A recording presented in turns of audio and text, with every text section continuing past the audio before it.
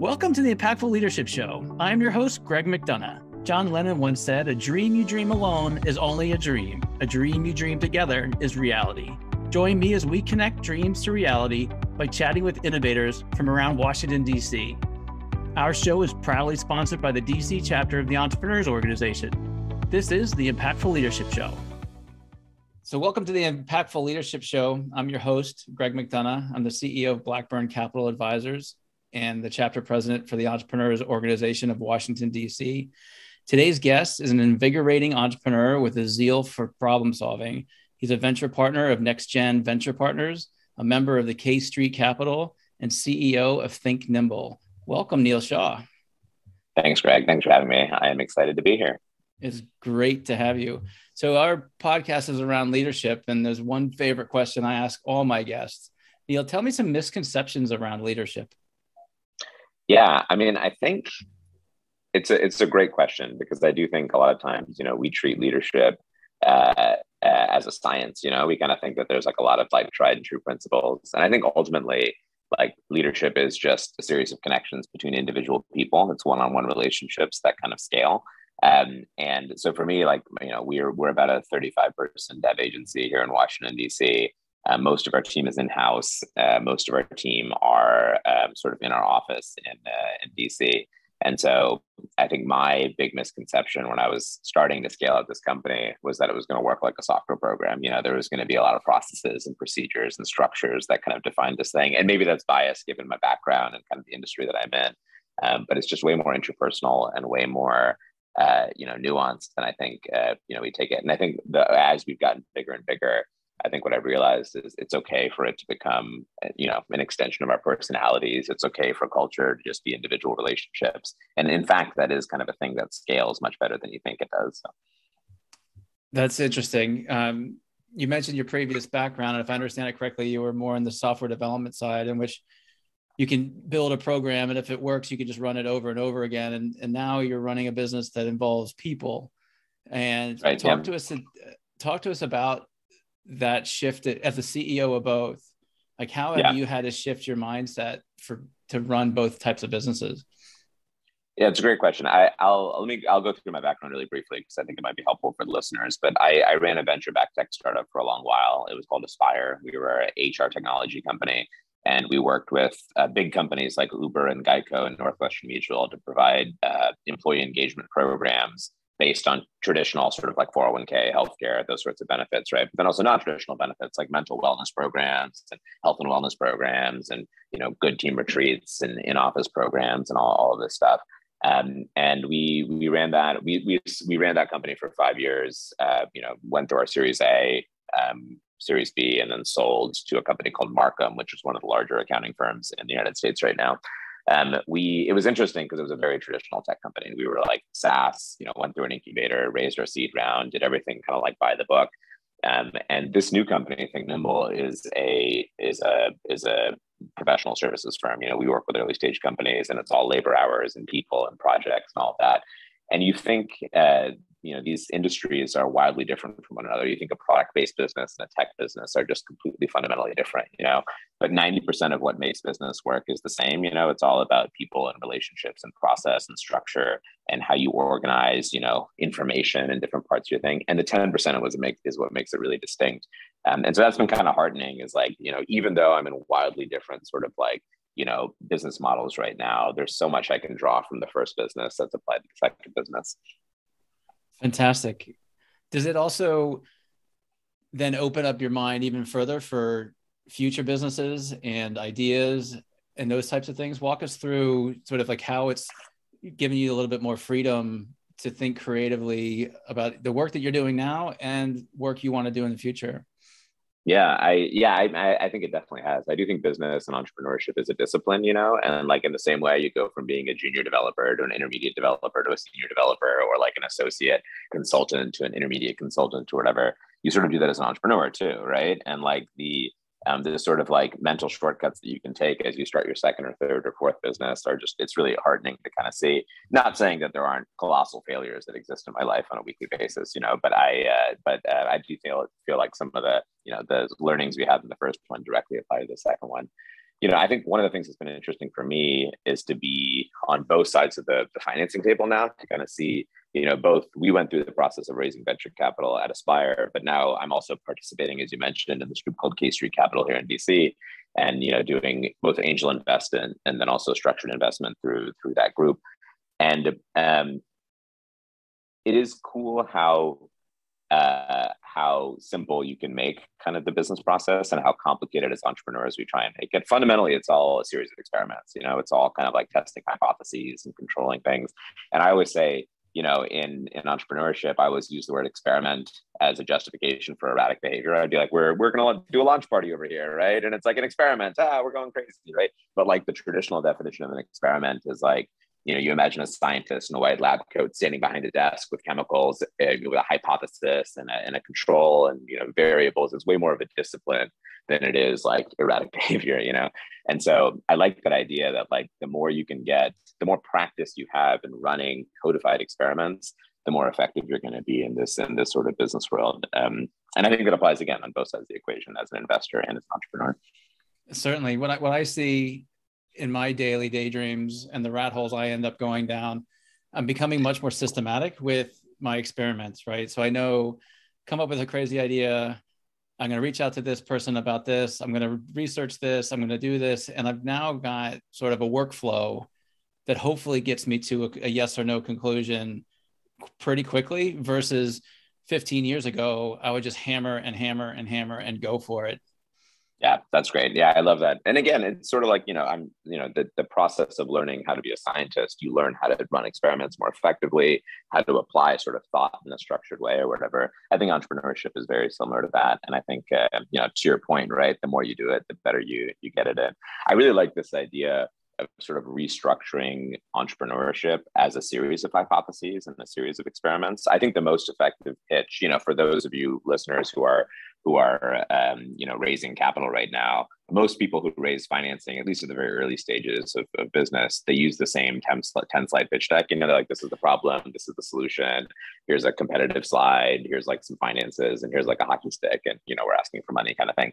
And like, it's so disappointing that in such an exciting field of entrepreneurship, we teach everyone to gravitate towards the mean and just sort of become like the same sort of pitch and the same sort of structure. I think the most effective sort of business pitch is this idea that like, in order for my business to work, these 10 things must be true. I know that these 5 things are true. I don't know that these 5 things are true. And so I'm running a series of experiments to prove these 5 things true systematically, right? And that's honestly what you're financing as an investor, right? You're not financing a business. You're not financing a round. You're financing this structured series of experiments to prove just a small number of things true or false, and so I love that way of thinking. I think it's really inspiring, and I think it's also it's cool in its simplicity, right? Because it makes it so it does democratize this idea of entrepreneurship. We do that in our daily life, right? It's not so hard to do that for your business.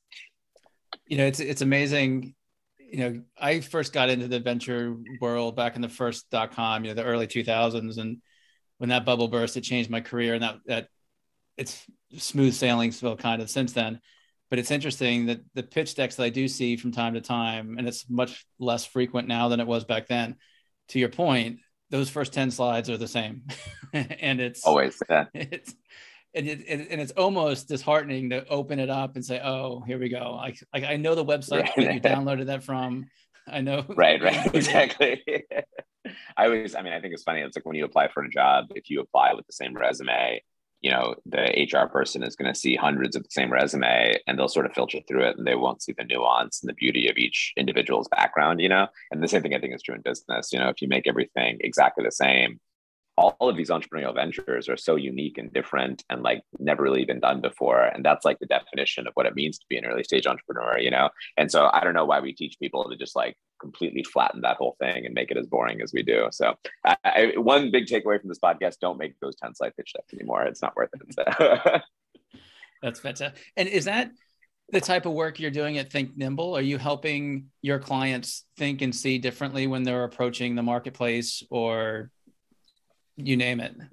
Yeah, so we're a traditional software development firm, and so we work typically with early stage founders to build the first, second, or third version of their technology. We started this off actually kind of as a lifestyle business. After our company got acquired, the team that went through the acquisition started working with early stage companies just as kind of like developers who had been there before, who kind of knew how to apply the right pressure at the right time so that they could raise money and kind of go through the entrepreneurial journey. So we started it purely as advisory, kind of like you're talking about, with the idea that we would outsource development or kind of work with, overseas developers or whatever it was to actually build the products. And we took a mix of cash and equity to be able to make that stuff happen. But as the company grew, I think what we found is that there's this huge market of entrepreneurs who need what I'll call human development, right? Like people who are able to explain the code and understand not just how to write code, but also how do you apply it to the entrepreneurial process. And also, we needed to have people who sort of on the development side subscribe to that philosophy that development is not just coding, right? It's really making something happen. I always say software application. That word software application is the application of software to a human process, and if you don't understand the human process, you can't really make development happen effectively. So I would say like we are, depending on kind of who I'm talking to or whatever, I describe our company as an incubator and accelerator. We build businesses. We don't build apps, where technology is the least important part of what we do. We help companies raise financing, grow their business. But if you take all the hours that our firm does and you sort of like, normalize it on a table or whatever, the majority of the time that we're working, we're doing software development and kind of strategy around technology. I have this dream that I think, entrepreneurial support can happen in a lot of different ways, but I think that technology is one of those things that there's just a lot of really predatory services out there and a lot of really sort of lackluster services out there. And so my dream is I do want to build this into more of a multifunctional accelerator, right? Where we do accounting and legal and that sort of stuff. But right now, technology is our bread and butter. Certainly. And I can speak from experience on the finance and accounting side. I find in the entrepreneurial community, there's a lot of dependence on the CPA to provide the business side of financing and also financial management. And there's a disconnect because they've got, 900 clients and they're doing 900 tax returns and they don't have as much experience in the day-to-day financial management. How are you using your data to make business decisions? And so to your point, that's the swim lane that I play in and swim in, and I love it.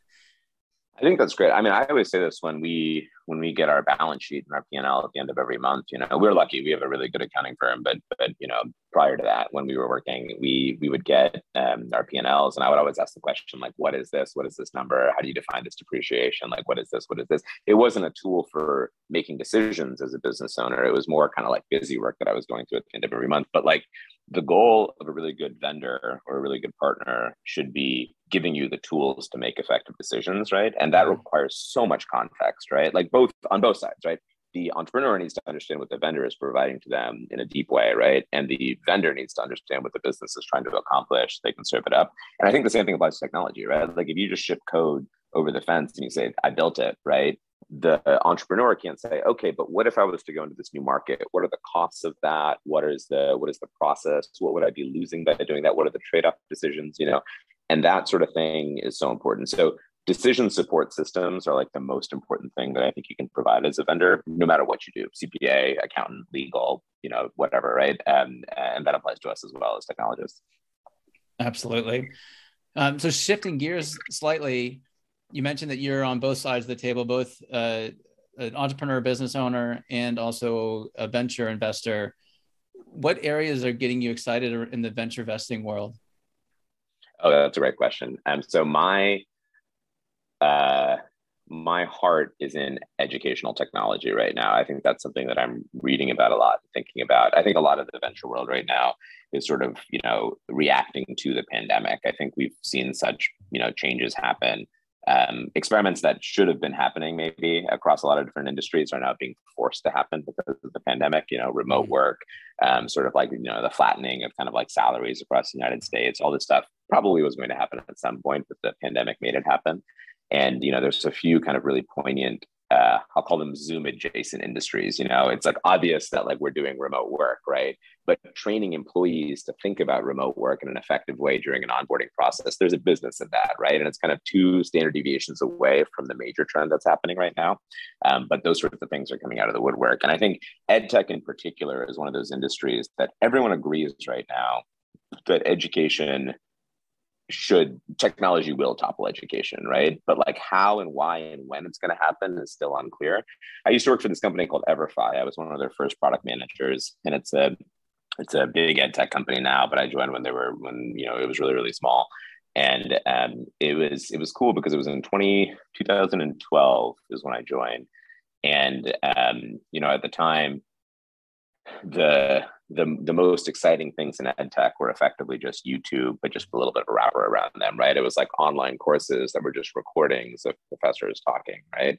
But now that every university in the world is dealing with hybrid learning all the time, right? They're trying to figure out ways of translating laboratories and science buildings over into online education or whatever. I just feel like there's this big boom that's about to happen. I think Nimble, we've worked with quite a few ed tech companies, and I just think that there's just so much potential in that space and so much untapped potential right now that I'm just really excited to see where it goes. That's great. Yeah, I think you're spot on there, that there is a lot of room for innovation within that sector for sure. Flipping over to the financing side, and given the volatility that we're seeing in the markets today, are you seeing deals taking longer to get together, valuations changing, terms changing? Give us a sense of what the venture market feels like from the investor side. Yeah, I think that, definitely, I think there's a reaction right now to even public perceptions of where the market is going right now. I think entrepreneurs are a little bit reluctant to raise right now, and they're nervous about the idea of starting a new initiative or a new phase in their business. And so risk is a little bit tamped down on the entrepreneur side of things.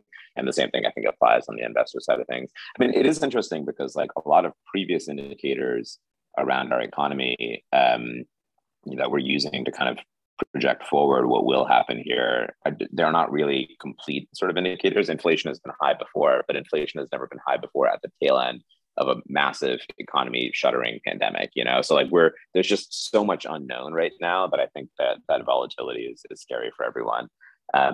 I see it most poignantly right now in the tech markets. Obviously salaries are super high right now for technologists.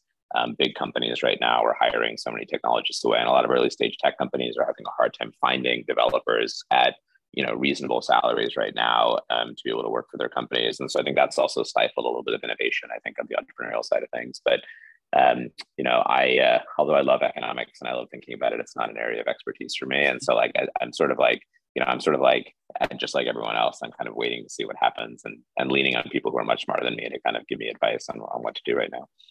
Yeah, my general opinion, I earned a bachelor's degree in economics before my finance degree. And I tend to believe there's half the population that thinks one way and half the population that thinks the other way. And one's going to be right and one's going to be wrong. And it's more a flip of the coin than it is educated guessing. Yeah, I think so. And the thing that's so interesting, I think, about the early stages of financing is that they tend to be, not recession proof, right? But a lot of it is discretionary financing from early stage entrepreneurs, or for early stage entrepreneurs from like wealthy individuals or exited entrepreneurs or whatever. I do think there's a massive difference between angel funding and seed funding that comes through individuals and institutional funding. And I think the most interesting thing to look at, is kind of like, we call it the Series A cliff. There's a lot of early stage companies that'll raise kind of like, I don't want to say easy money, right? But they'll raise individual friends and family money from folks around them, right? But then they'll hit this big cliff when the style of diligence being applied to them at the Series A stage is so different than it was in the early stages. In the early stages, it's a lot more about personality and vision and people. At the later stages, it's a lot more about market size and true valuations and understanding like what your economic model is, how it's going to scale, and what the network effects are and all that stuff, right? I think the Series A and Series B stage of things is a really interesting thing to watch right now, and kind of seeing how different markets, ed tech currently is going through a massive consolidation, right? And it's really interesting to see that happen because early stage financing is drying up a little bit in that space. So anyway, very interesting topic, and I maybe a little bit out of the scope of this podcast, but something I love thinking about. Well, as a finance person, I love talking about it as well. And that Series A cliff is so true. And there's been many of my clients and companies that I've seen that have done the friends and family or the one onion skin around them fundraise at X valuation. And then you get to Series A and it's a totally different due diligence process. Yeah. It's a totally different scrutiny. There's a lot more people involved. And all of a sudden, like the egos just get squashed from time to time. Well, and I think that is the most interesting thing is I do believe there's such importance, I think, at the early stages around the founding team. You sort of know that the company is going to pivot at the early stages, especially when you're investing very, very early, right? You're investing way more on the rider than the horse, or whatever it is, right? But I do think we sometimes overemphasize the importance of the person, and we de-emphasize the importance of the business model and the true nature of the valuation. Because, as investors, we are looking to get a return, right? Like, it's a huge part of the investment process, and the path to the return at a reasonable multiple is a huge consideration for the investment side of things, right? And so, I think that the earlier in your entrepreneurial journey you can apply the structured style of diligence that you're going to encounter at a later stage of financing, the better you will be served, right? And you can sort of see when you work with early stage entrepreneurs, the ones who apply the structured scientific method we were talking about earlier, people who apply that to their business strategy. I think the most effective entrepreneur is the one who can articulate their business strategy in that series of experiments and say, look, I don't know if this business is going to work. Neither do you. Let's just be honest, right? But if it were to work, this is what it would look like. And here's the things that must be true to make it happen. And I think that's something that, as early as possible in your business, you should be able to articulate and say, and it'll serve you really well when you're going after that Series A and Series B. I do think that recessions are really interesting because there's such I'm sure you're seeing it too at K Street. We're just seeing so many people who are starting businesses right now, right? And I think because of that, and because of the relatively, lucky state that we've been in, where the economy hasn't completely collapsed, even though the economy has stopped, for a lot of people over the last couple of years. And there is a lot of discretionary cash that wasn't expected to be there that people are investing into early stage companies right now. And so that has, it's been really great, I think, for everyone to be able to start businesses or whatever. But I do think the rigor has been fairly low in terms of what it takes to start a business. During a recession, that's going to change, right? The more principled and disciplined and organized you can be around your investments and your strategy, the more tight you can be around cash or whatever, the better you're going to be served. And so I think that, like, in all cases, it serves entrepreneurs well to think that way now, preparing for a recession, right? But I think it'll be really exciting. I think a lot of, unfortunately, I think a lot of businesses will close. A lot of early stage startups that have been going through this kind of like lucky period that we're in right now will close. But I do think we'll also see a lot of really great things come out of this. So, if there has to be a recession, at least there will be some. I think there will be some positive economic development that comes out of it. The discipline that you're talking about very much fits underneath the umbrella of leadership, right? If you're that entrepreneur just going for it without considering what's down the road or the recession that might be around the corner or what the deal structure is going to look 6, 9, 12 months from now, you're walking blindly and not living that leadership role that you should be running an organization and looking and planning for the future. That's fascinating. Let's change topics a little bit and talk about you. Give us a little bit of sense of where you're born, where you grew up, like how'd you get into this path of venture investing and software development? Yeah. So my personal background. So I was born in the United States, but my parents are from India. And they came over about 10 years before I was born. And so I was born in New York. I'm the first of, I have, a million cousins like most Indian families, but I'm the oldest of everyone. And I was the first one born in America. And so, I was sort of like caught between these two, cultures sort of. There was like, my family is fairly Americanized, but they're still, born in India, raised in India, kind of grew up there. And then all of my younger cousins are born in America and grew up here. And so, I think that skill of translation and sort of understanding two different cultures, how they fit together. I grew up in Indiana. My township in Indianapolis was 99.97% white, and we were like the Indian family that like took the scale or whatever that made it not 100%. And so it was interesting. I was always sort of between two different cultures and kind of, playing that role of I guess, translator. And I think that's been really nice in terms of, the entrepreneurial world, because I do think so much of entrepreneurship is translating between disciplines and between different communities of people. My father is an entrepreneur. He started a LED sign shop. He worked for GM for a while, but then he left GM and he started this LED sign shop. And my mom is a dentist, and so she ran a dental practice. And so I was surrounded by entrepreneurship. At the dinner table, my parents would talk about their employees and kind of like, how they were hiring people and managing people and all that. So it was just kind of part of the culture of how we grew up. So I sort of always knew I wanted to be in entrepreneurship. The financing side of things, I think, happened more as we went through our raise. I really have been drawn to it. I love the style of thinking that goes into venture, and I think particularly in the early stages, I think it is so exciting to be surrounded by structured thought applied to innovation. I feel like it's the best of all worlds, right? It's like you get to see any discipline, any sort of business that you want to go into, any industry that you want to see, you get to see kind of like the newest version of that industry, right? And you get to apply a lot of thought about how that's going to affect humanity and people. So it's like one part sociology, one part economics, one part business, one part people, And I love seeing how all that comes together. But yeah, that's sort of me in a nutshell. Fantastic. So you're talking to yourself when you're just starting your entrepreneurial journey, knowing what you know now and the experiences that you have, what's some advice you'd give yourself looking back? Yeah, I think that's a great question. I think my younger self thought that entrepreneurship was way more of a moment in time than it was a career path. I think we do think a lot that entrepreneurship is a moment in time. If you were to say, who are the entrepreneurs, of this generation or whatever, people would talk about Steve Jobs. They never talk about the 18 years of work that went into the overnight success, right? They always talk about that overnight success, right? And I think when people go into entrepreneurship, they sort of expect that moment to happen. But the journey is a lot more exciting than the destination, I think, even for a lot of entrepreneurs when they sell their business, and we went through something similar, right? When you sell your business, it's just the start of something new, right? It's the next stage of your journey or whatever. And so I love that idea of just kind of thinking of entrepreneurship as a series of dots on a line, like you kind of go from stage 1 to stage 2 to stage 3 to stage 4. And if you think about that and you think about entrepreneurship as that, you can apply the same style of thought you would to any career, right? Like you become an entry level accountant, right? And then you get to like the second level of your accounting career and your third level of your accounting career or whatever. And the same thing applies in the entrepreneurial world. So maybe I would tell myself to have a more beginner's mind and a more open mind to kind of every stage of the journey that I was on. And I think that would have served me a little bit better.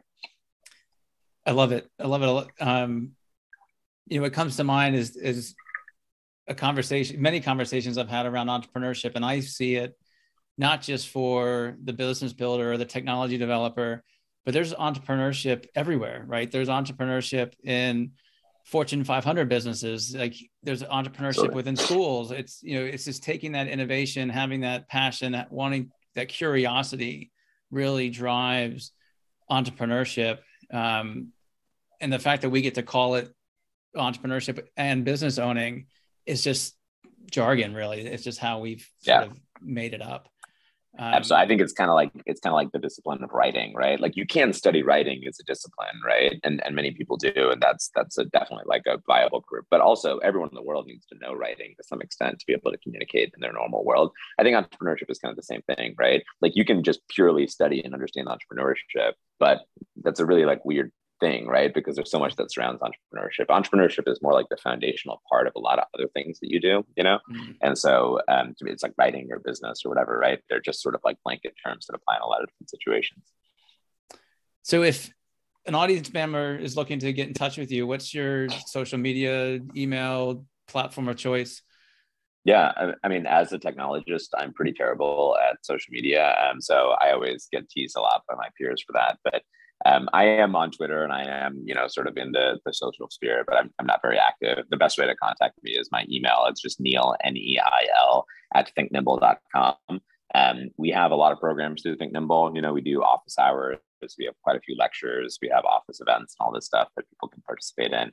And so you can definitely find us there. But I love talking to entrepreneurs. I spend most of my day, I think, interacting with early stage entrepreneurs and, working with them and joining advisory boards and doing all that. So I would love to talk to anyone. Just feel free to reach out by email and I will get back to you. Wonderful. And we'll have all those links in our show notes. So if you're trying to write that down right now, stop and just scroll down and look at the show notes.